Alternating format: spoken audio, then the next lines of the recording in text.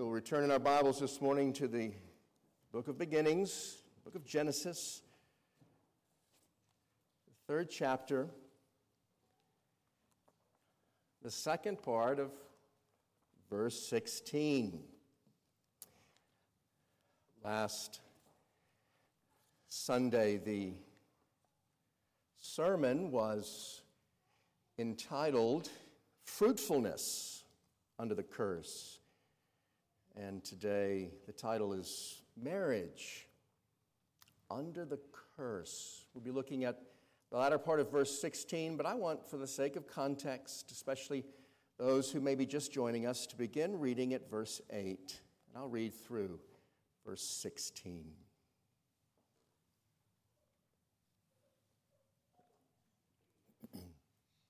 This is the word of God. And they heard the sound of the Lord God walking in the garden in the cool of the day. And the man and his wife hid themselves from the presence of the Lord God among the trees of the garden. The Lord God called to the man and said to him, "Where are you?"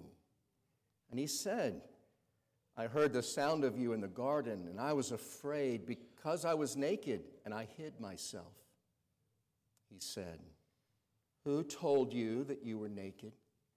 Have you eaten of the tree of which I commanded you not to eat?" The man said, "The woman whom you gave to be with me, she gave me fruit of the tree, and I ate." And the Lord God said to the woman, "What is this that you have done?" The woman said, "The serpent deceived me, and I ate." The Lord God said to the serpent, "Because you have done this, cursed are you above all livestock, and above all beasts of the field. On your belly you shall go, and dust you shall eat all the days of your life. I will put enmity between you and the woman, and between your offspring and her offspring. He shall bruise your head, and you shall bruise his heel." To the woman he said, "I will surely multiply your pain in childbearing. In pain you shall bring forth children." Now our text for this morning. "Your desires shall be contrary to your husband, but he shall rule over you." This is the word of God. Amen. Let's go to the Lord in prayer again. Our Father, we come to you willing to be instructed from your word, whatever it holds for us, and we are confident that as you bless the preaching, it will be good for our souls, a blessing to us and an encouragement in it all. And we pray this once again for Jesus' sake. Amen. So a great crime has been committed there in the garden of God.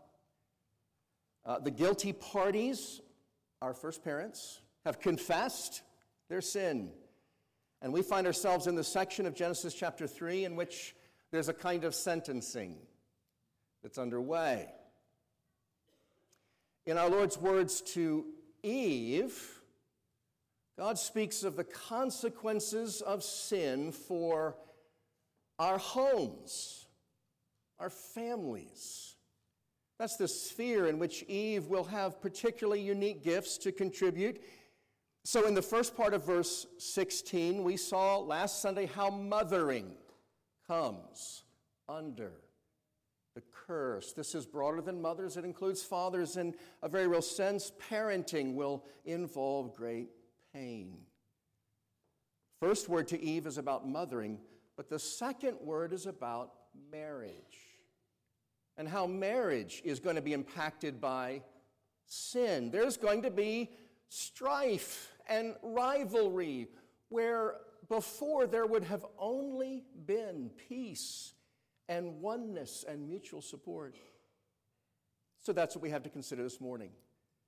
Our Lord's words to Eve, to all of Eve's daughters, indeed to all of us about marriage. This will be particularly relevant to those who are married, of course. It will be relevant to those who hope to be married, but it will be relevant for all of us who have been observers of marriage and who have seen up close not just the joys of it, the sorrows of it, under the curse. We'll look first at the desire of wives, then the rule of husbands, and then the future of marriage, all under the curse. So first, the desire of wives under the curse. This is taken, of course, from that second part of verse 16. Your desire, Eve, shall be contrary to your husband. Some of you have it, your desire shall be for your husband. And he goes on, but he shall rule over you. The first part of that has been a subject of great discussion and debate. This much is very clear, very obvious. This is a reference to the future of Eve's relationship with Adam. But not just that, all are agreed. This state of affairs that God is speaking of is going to also be true of their descendants in their marriages. And there's something that's unpleasant about it. There's some kind of relational pain that God is speaking of now as he speaks to Eve. That much is clear and beyond debate, but there are some interpretive questions that our text raises, and this is the first one. What exactly is the nature of the desire that God is speaking of here, that Eve will have toward her husband or for her husband? The original Hebrew word for desire is, well, it's very straightforward, and it's not very helpful in and of itself. As is often the case, it's simply a word that is rightly, fairly translated desire. And so when interpreters find this and are looking for the significance, the kind of desire, they'll rightly go to other places in the Bible where that word is used. And as it turns out, there's only two other places where the word desire, this word desire, is used. One of them is in the Song of Solomon, chapter 7. Some of you will know that passage, that context. The word desire, as it's found in the Song of Solomon, chapter 7, is in a rather amorous context. It's a place where the husband has just been extolling the physical beauty of his wife in somewhat intimate detail, and her response there is to say, verse 10, I am my beloved's, and his desire is for me. So the desire in that passage, it's quite clear in light of its context, is, well, it's sexual in nature. It's a reference to physical attraction in the context of a marriage relationship. And so, brothers and sisters, there is a tradition within the church, you should know this, going all the way back to the early church, that sees that as the meaning in Genesis 3:16. That is, as a result of sin, Eve will have awakened in her sexual desire for her husband. As you take that in, I'll just hasten to say that this would seem less strange to you and me if you shared many of our church fathers' view of sexuality in general. I alerted you this back in chapter 2, the view that Adam and Eve, in their innocence, had no kind of sexual awareness even, much less desire. And many of our early church fathers saw the effects of sin, and they were realizing that they were naked as a reference to newfound sexual interest. So that's what God is referring to here. Some of our fathers have put it. I remind you of this, but I don't want you to have the early church fathers' view of sexuality. I've already covered this ground with you. With all due respect to them, this is contrary to everything that the Scripture as a whole says about marriage, and particularly what we learned about marriage in earlier portion of Genesis. Everything about it. Companionship, sexual intimacy, and the fruitfulness that that would lead to. That's all of God's ordination and his design. So, that's not the right understanding, I submit to you, of Genesis 3:16. Happily, there's another place this same word is used, And it's much closer at hand. It's in chapter 4 of Genesis. Look there with me. It's in verse 7, and commentators as far back as John Calvin have been pointing out that not only is the word used in Genesis 4:7, but the same expression is used in that place. This is God's words of warning to Adam and Eve's firstborn son, Cain. And after telling Cain that sin is crouching at the door, he uses a metaphor there of sin as a kind of spiritual predator in Cain's life. God says to Cain about that sin, its desire is contrary to you, but you must rule over it. It could be translated, its desire is towards you. It wants you, Cain. That's what God is saying. It is a kind of hostile desire. Sin desires to overpower you, Cain. That's very clear in that context. To take control of you, Cain. And then God goes on to say, Cain, you had better not let it do that. You'd better master this temptation and sin. Well, it's exactly that same pairing that we're finding in Genesis 3:16. It opens up the meaning of what God is saying to Eve. This new desire that Eve will now have as a result of sin is simply the desire for control. It will not be a desire for her husband. It will be a desire against her husband, against his headship, against his authority in her life. It will be a desire that will come into conflict now for the first time in his calling to rule as her husband.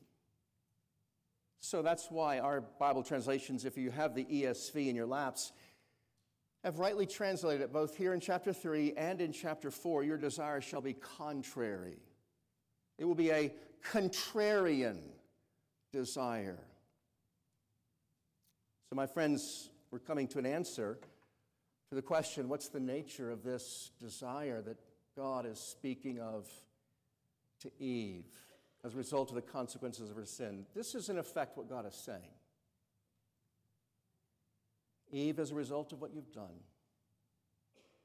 your heart is no longer going to rest easy under your husband's authority.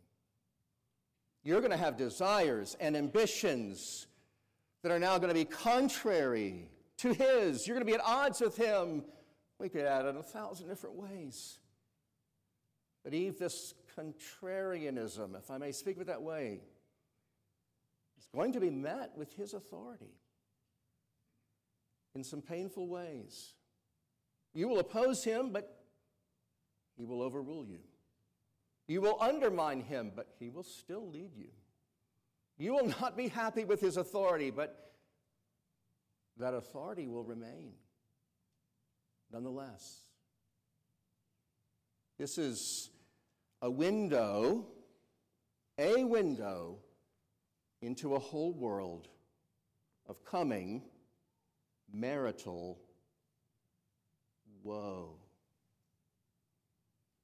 It is striking to me that the very first reference to relational strife in the Bible, first of many, but the first is found here. It's in the heart desire that's contrary in Eve to her husband. Thanks to the fall, Eve's going to find it hard to love and respect and follow her husband. So my sisters in the Lord, we need to take a moment this morning to be clear about what God is putting his finger on in your own heart as a daughter of Eve, in your marriage, if you have one. And I want to ask the question for the next few minutes, what are the indicators of a contrarian desire in the heart of a wife? And I have 3 such indicators that go from subtle to very much not subtle. Number 1, Sisters, this contrarian desire that God is speaking of in a wife's heart shows itself first in the inclination to act independently of your husband. Some, as I've read this passage, refer to what Eve is guilty of as acting unilaterally. That is, consulting merely her own judgment. And you would have a hard time finding a conservative commentator on this passage who fails to note this about Eve. As we've already seen, she takes a breathtaking initiative in eating the forbidden fruit that's utterly independent of her husband. It's unilateral. Now, I've already said to you, some are harder on Eve than I am. Some understand the passage to indicate that Adam is standing right there the whole time. They're actually in, as we'd say, spitting distance from each other as Eve takes of the fruit, and that makes Adam look a lot worse, and it makes Eve look a lot worse. I'm not sure that that is the necessary understanding. I rather think that Satan sought out Eve in a more vulnerable and private moment. But in either case, Eve has taken action in the garden of tremendous consequence without any consultation, apart from any direction from her head. And folks, that's a recipe for disaster in any authority relationship. We read about CEOs or heads of large companies, don't we, who are, at least in principle, subject to boards of those companies, and they shoot off their mouths and they take action unilaterally, and you know what's coming. Conflict with that authority. Pastors who are under authority are undermining that authority when they, in matters of consequence, act unilaterally, independent of their authorities. And so it is in marriage. Sisters, in marriage, this can become some of the most pervasive forms of wifely contrarianism, to use the language of our text. It can be as subtle as a wifely absent-mindedness, never considering to ask a husband for his insight or direction. It can take more insubordinate form. I'd rather ask for forgiveness than for permission. Do not hear in this, my sisters, some kind of vision for marriage where every initiative has to have a husbandly permission slip. That is not what husbands want, to be sure. There's a whole world of wifely initiative that in the marriage relationship requires no explicit consultation, and you are your husband's greatest help when you throw yourself into that initiative. So you say, all right, Pastor, there's all kinds of things I don't need to consult my husband on. I can take initiative apart from specific direction or input, and then there are other things that don't. How do I know the difference? Well, you know your husband, wives. This is something you're actually very good at. Knowing your husband's, knowing what he would want to be consulted in. Would your husband want to have some say in that decision, some contribution to that initiative? You probably, if you stop to ask yourself, know the answer to that. Eve's original sin involved taking an initiative of tremendous consequence. It was out of keeping with her husband's headship. We might say Adam should have been consulted. Contrarian desire in a wife's heart shows itself in the inclination to act independently of your husband. Number two, contrarian desire in a wife's heart shows itself in unhappiness with your husband's leadership. Now, there in the garden, we only see the very beginnings of this kind of desire contrary to a husband in Eve. What would it look like in full bloom? Well, it's not pretty, and it's depicted in the book of Proverbs. Proverbs has this particular kind of unhappy wife in mind when it comes again to this theme, Proverbs 21:9. It's better to live in a corner of a housetop than in a house shared with a quarrelsome wife. Or verse 19 of the same chapter, it's better to live in a desert land than with a quarrelsome and fretful, or it is sometimes translated nagging, woman. Proverbs 27:15, it renders a continual dripping on a rainy day, and a quarrelsome wife are alike. Can I just say I am very thankful? I've not encountered many Christian women that fit that description. Very thankful. That's my testimony. But you know that's a real thing, don't you? And it's not just out in the world, it's also in the church. It's a real thing. And can we agree that would be a fuller and more settled manifestation, what we read of in Proverbs, of Genesis 3:16. Your desires shall be contrary to your husband. It's a way that many wives poison their marriages. Not merely by taking initiative away from their husbands, but by being continually unhappy and critical at his initiatives.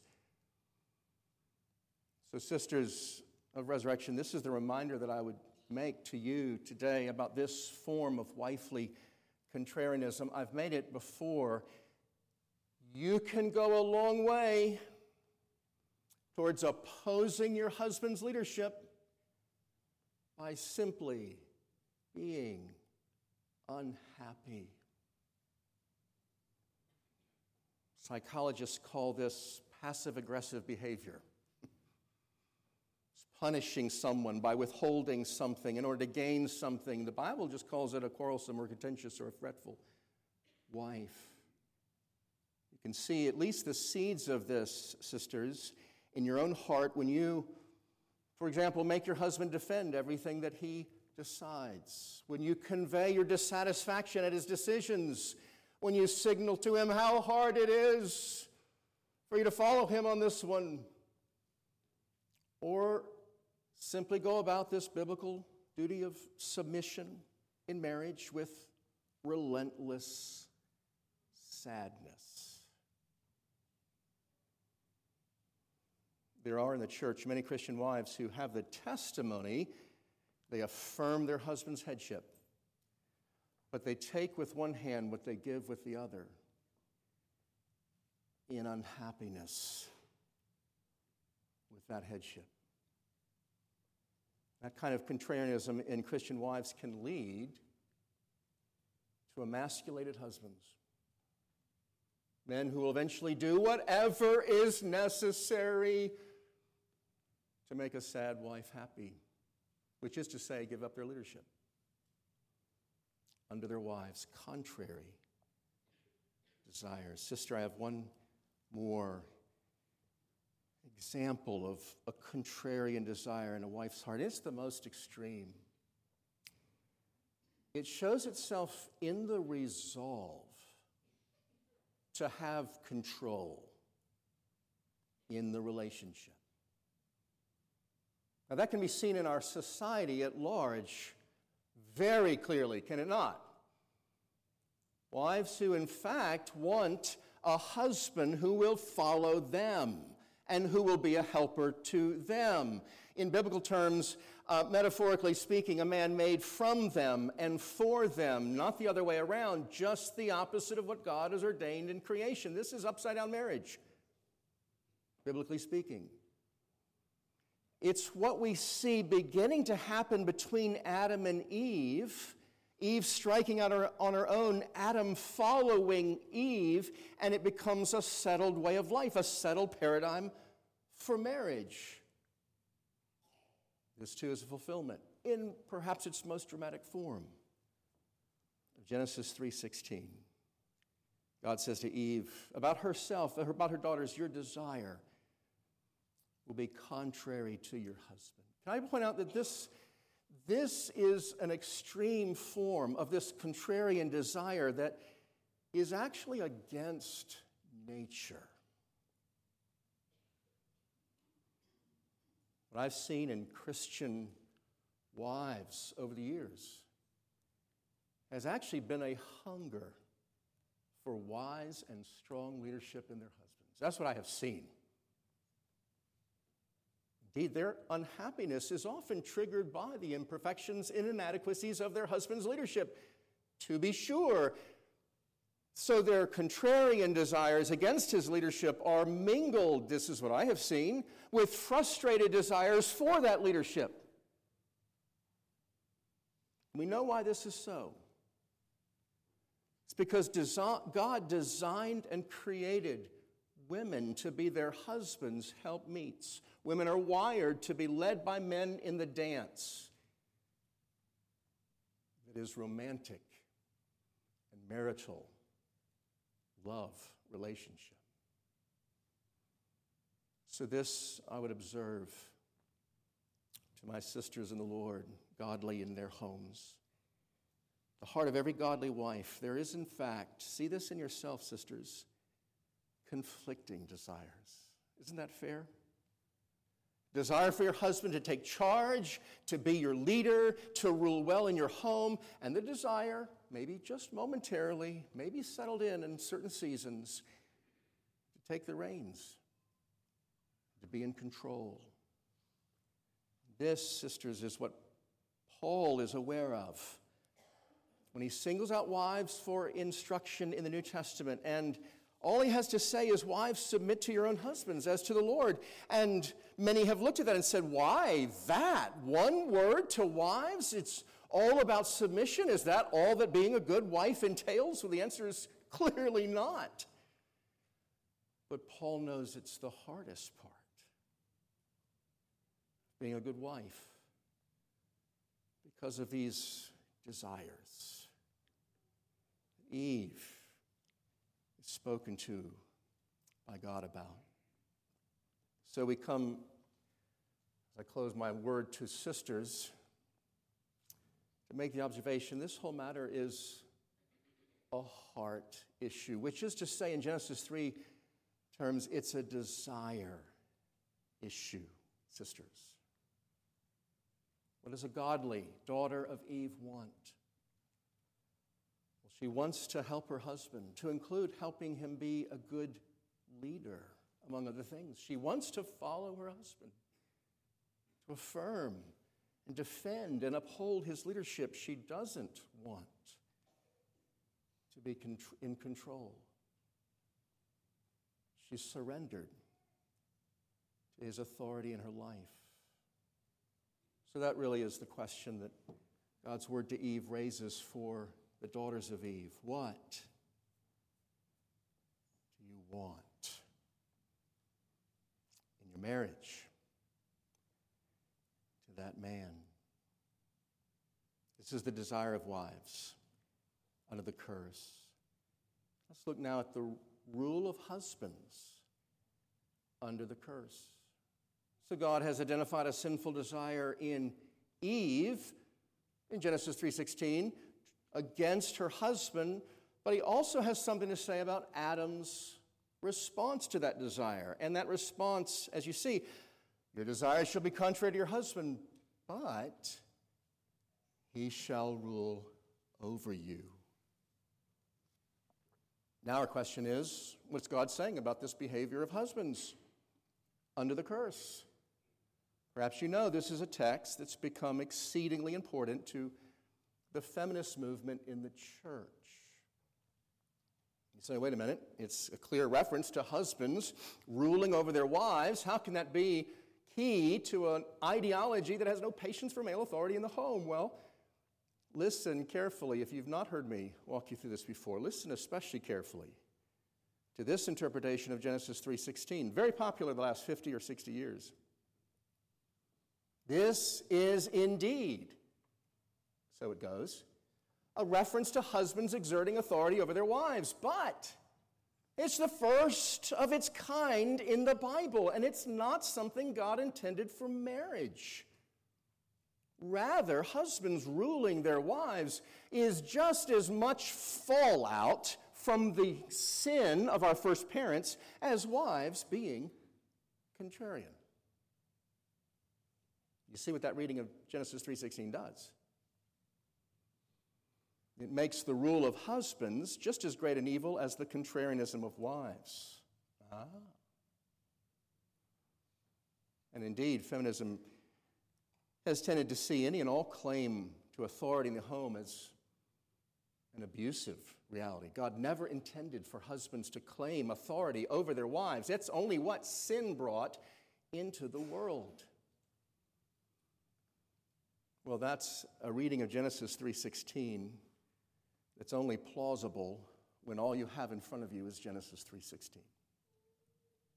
You forget all that we've learned of Genesis chapter 2.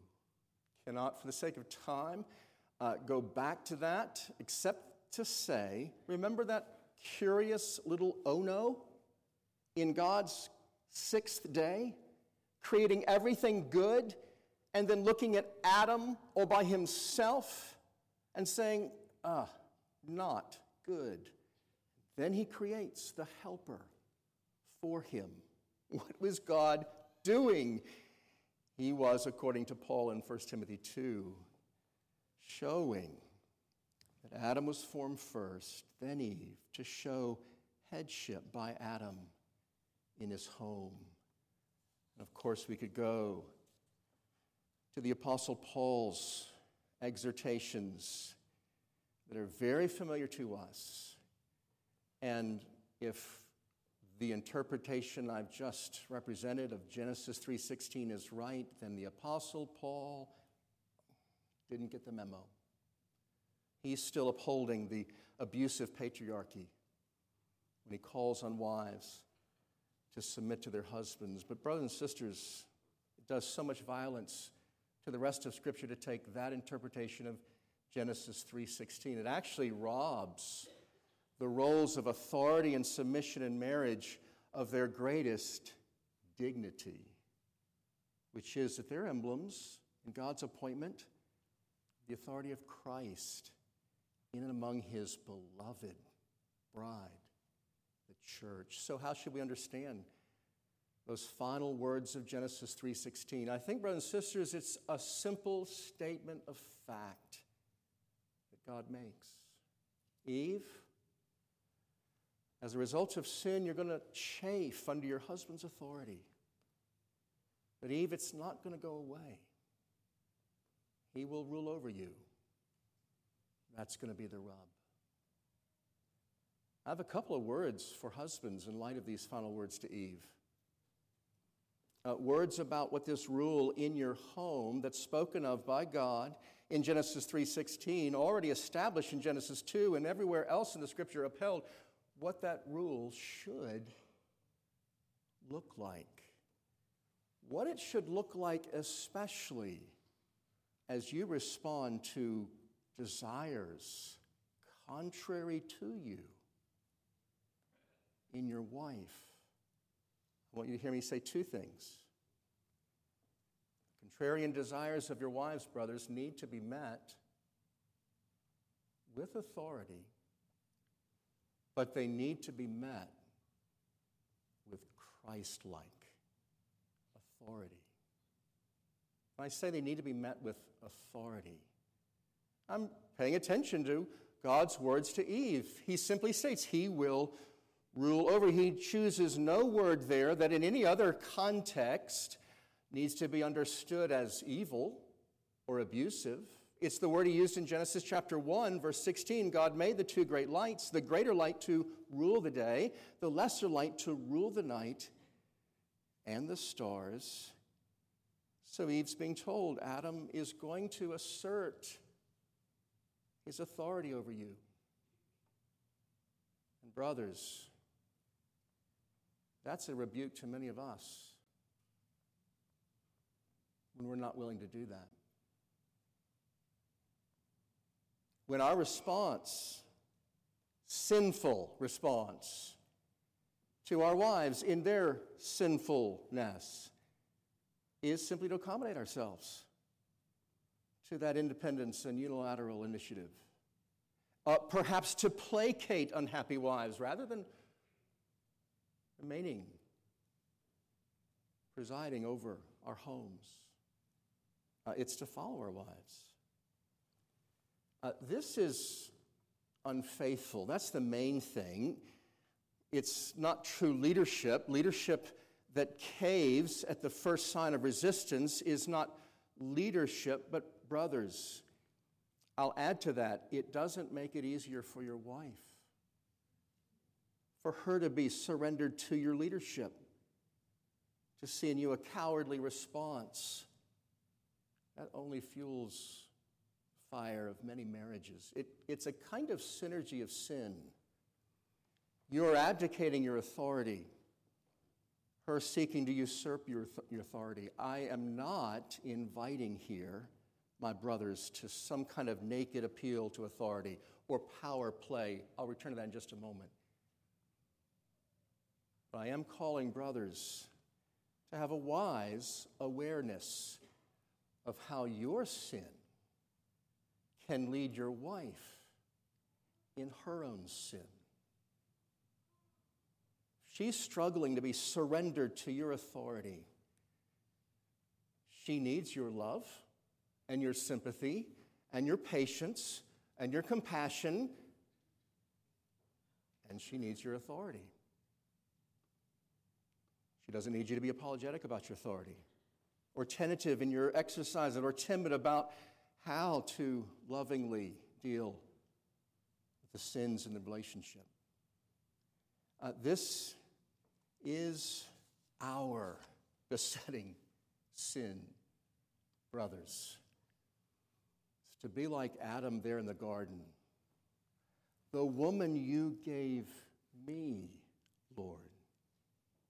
You ought to see in Genesis 3:16 a call to men to rule wisely and well in their homes. Every reflex of our society when there's a problem with authority is to say, well, there just needs to be less authority. But God's word to Eve is, Eve, he will rule over you. Now let me say, brothers, the contrarian desires of your wives need to be met, not just with authority, but with Christ-like authority. It's not obvious yet in Genesis chapter 3, but this role of husbands leading their wives and their families is destined to be this picture of Christ over his church. The husband is the head of the wife, even as Christ is the head of the church, Paul says in Ephesians 5. So husbands are given authority of their wives, but it's to be carried out in Christ-like ways, loving, benevolent, sacrificial, and this is a very good time, I think, to acknowledge that that is exactly not the kind of response that men are known for in marriage as they deal with these contrarian desires in their wives. Men are known for reaching for their authority in abusive ways and using it against the ones they've been called to love and cherish. Feminists are right about that. They're right to see a long train of abuse of women by men in authority because sin has not just affected our ability to be under authority, it's twisted our ability to exercise authority. So, brothers, aren't these the poles, the two poles that we seem to occupy as men in marriage? At one moment, we're abdicating our authority. The other moment, we're in some way or another abusing our authority. Neither is righteous, and neither is good for our wives, for our children. So what does it look like? A godly exercise of husbandly authority according to the model of Christ. Well, it certainly looks like, in all the firmness of your exercise of authority, gentleness. gentleness. You will not make it easier for your wife to submit to you as you, in insecurity perhaps, become petty and vindictive and cruel. Elder Tom Warnock died last month. He is one of the men who was elder of the church where I interned in Long Island. He's been an elder a very long time. He's the one I've quoted to you before. We like to say the 3 marks of a godly elder are gentleness, gentleness, and gentleness. He's with the Lord now. He was a gentle elder.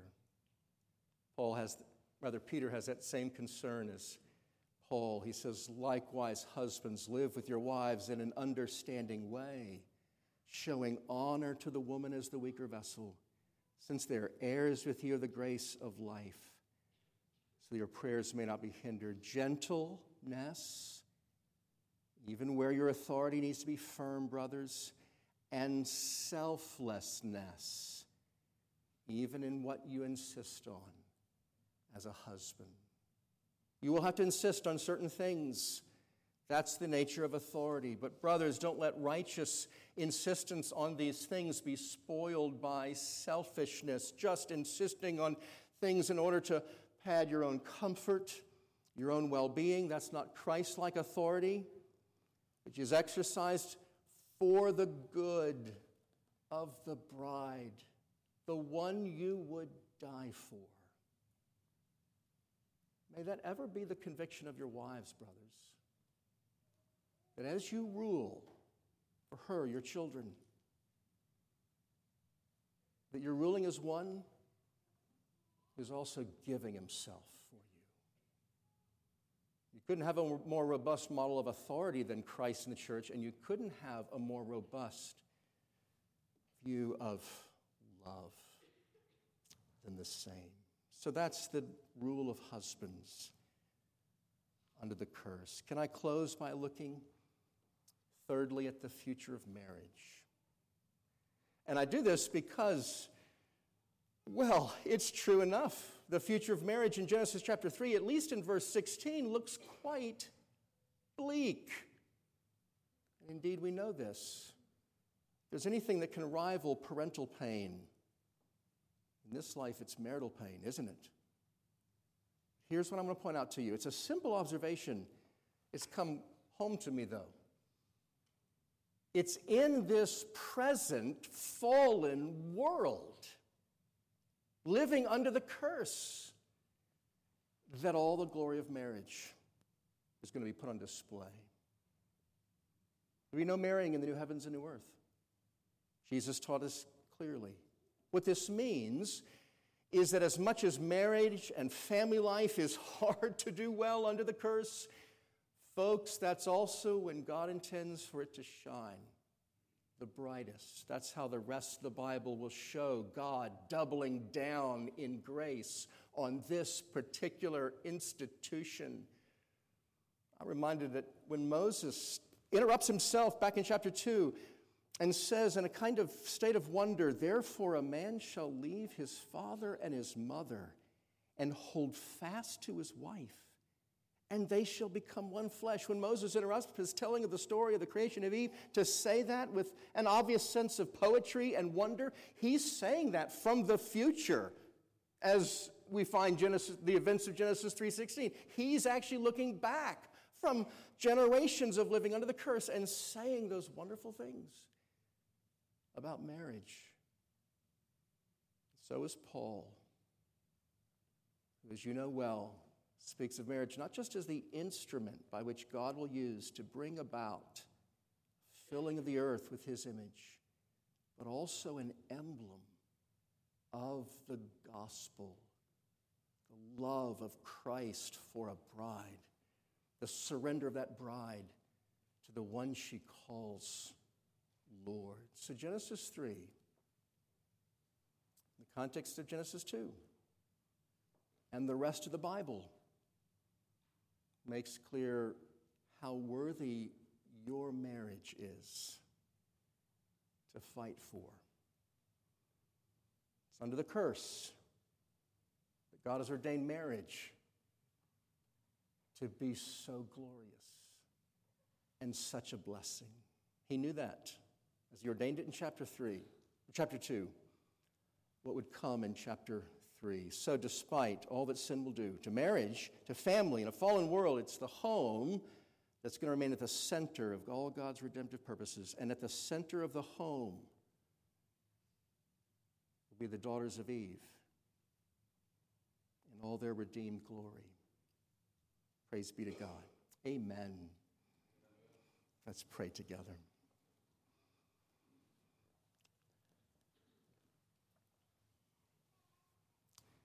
As those who are living life, O Lord, under this sentence you've pronounced, we take comfort again that you have given us these words and given us the Spirit with them in order that we might with success fight against the attack of an enemy, against one of your favorite institutions, that of marriage. And we thank you for the glory that can be seen in the midst of a world so otherwise dark. Husbands that love their wives, and wives that submit to their husbands according to the pattern of the gospel. Lord, grant us greater wisdom and zeal and help of the Spirit as we fight for our marriages in this fallen world. We pray it in Jesus' name. Amen.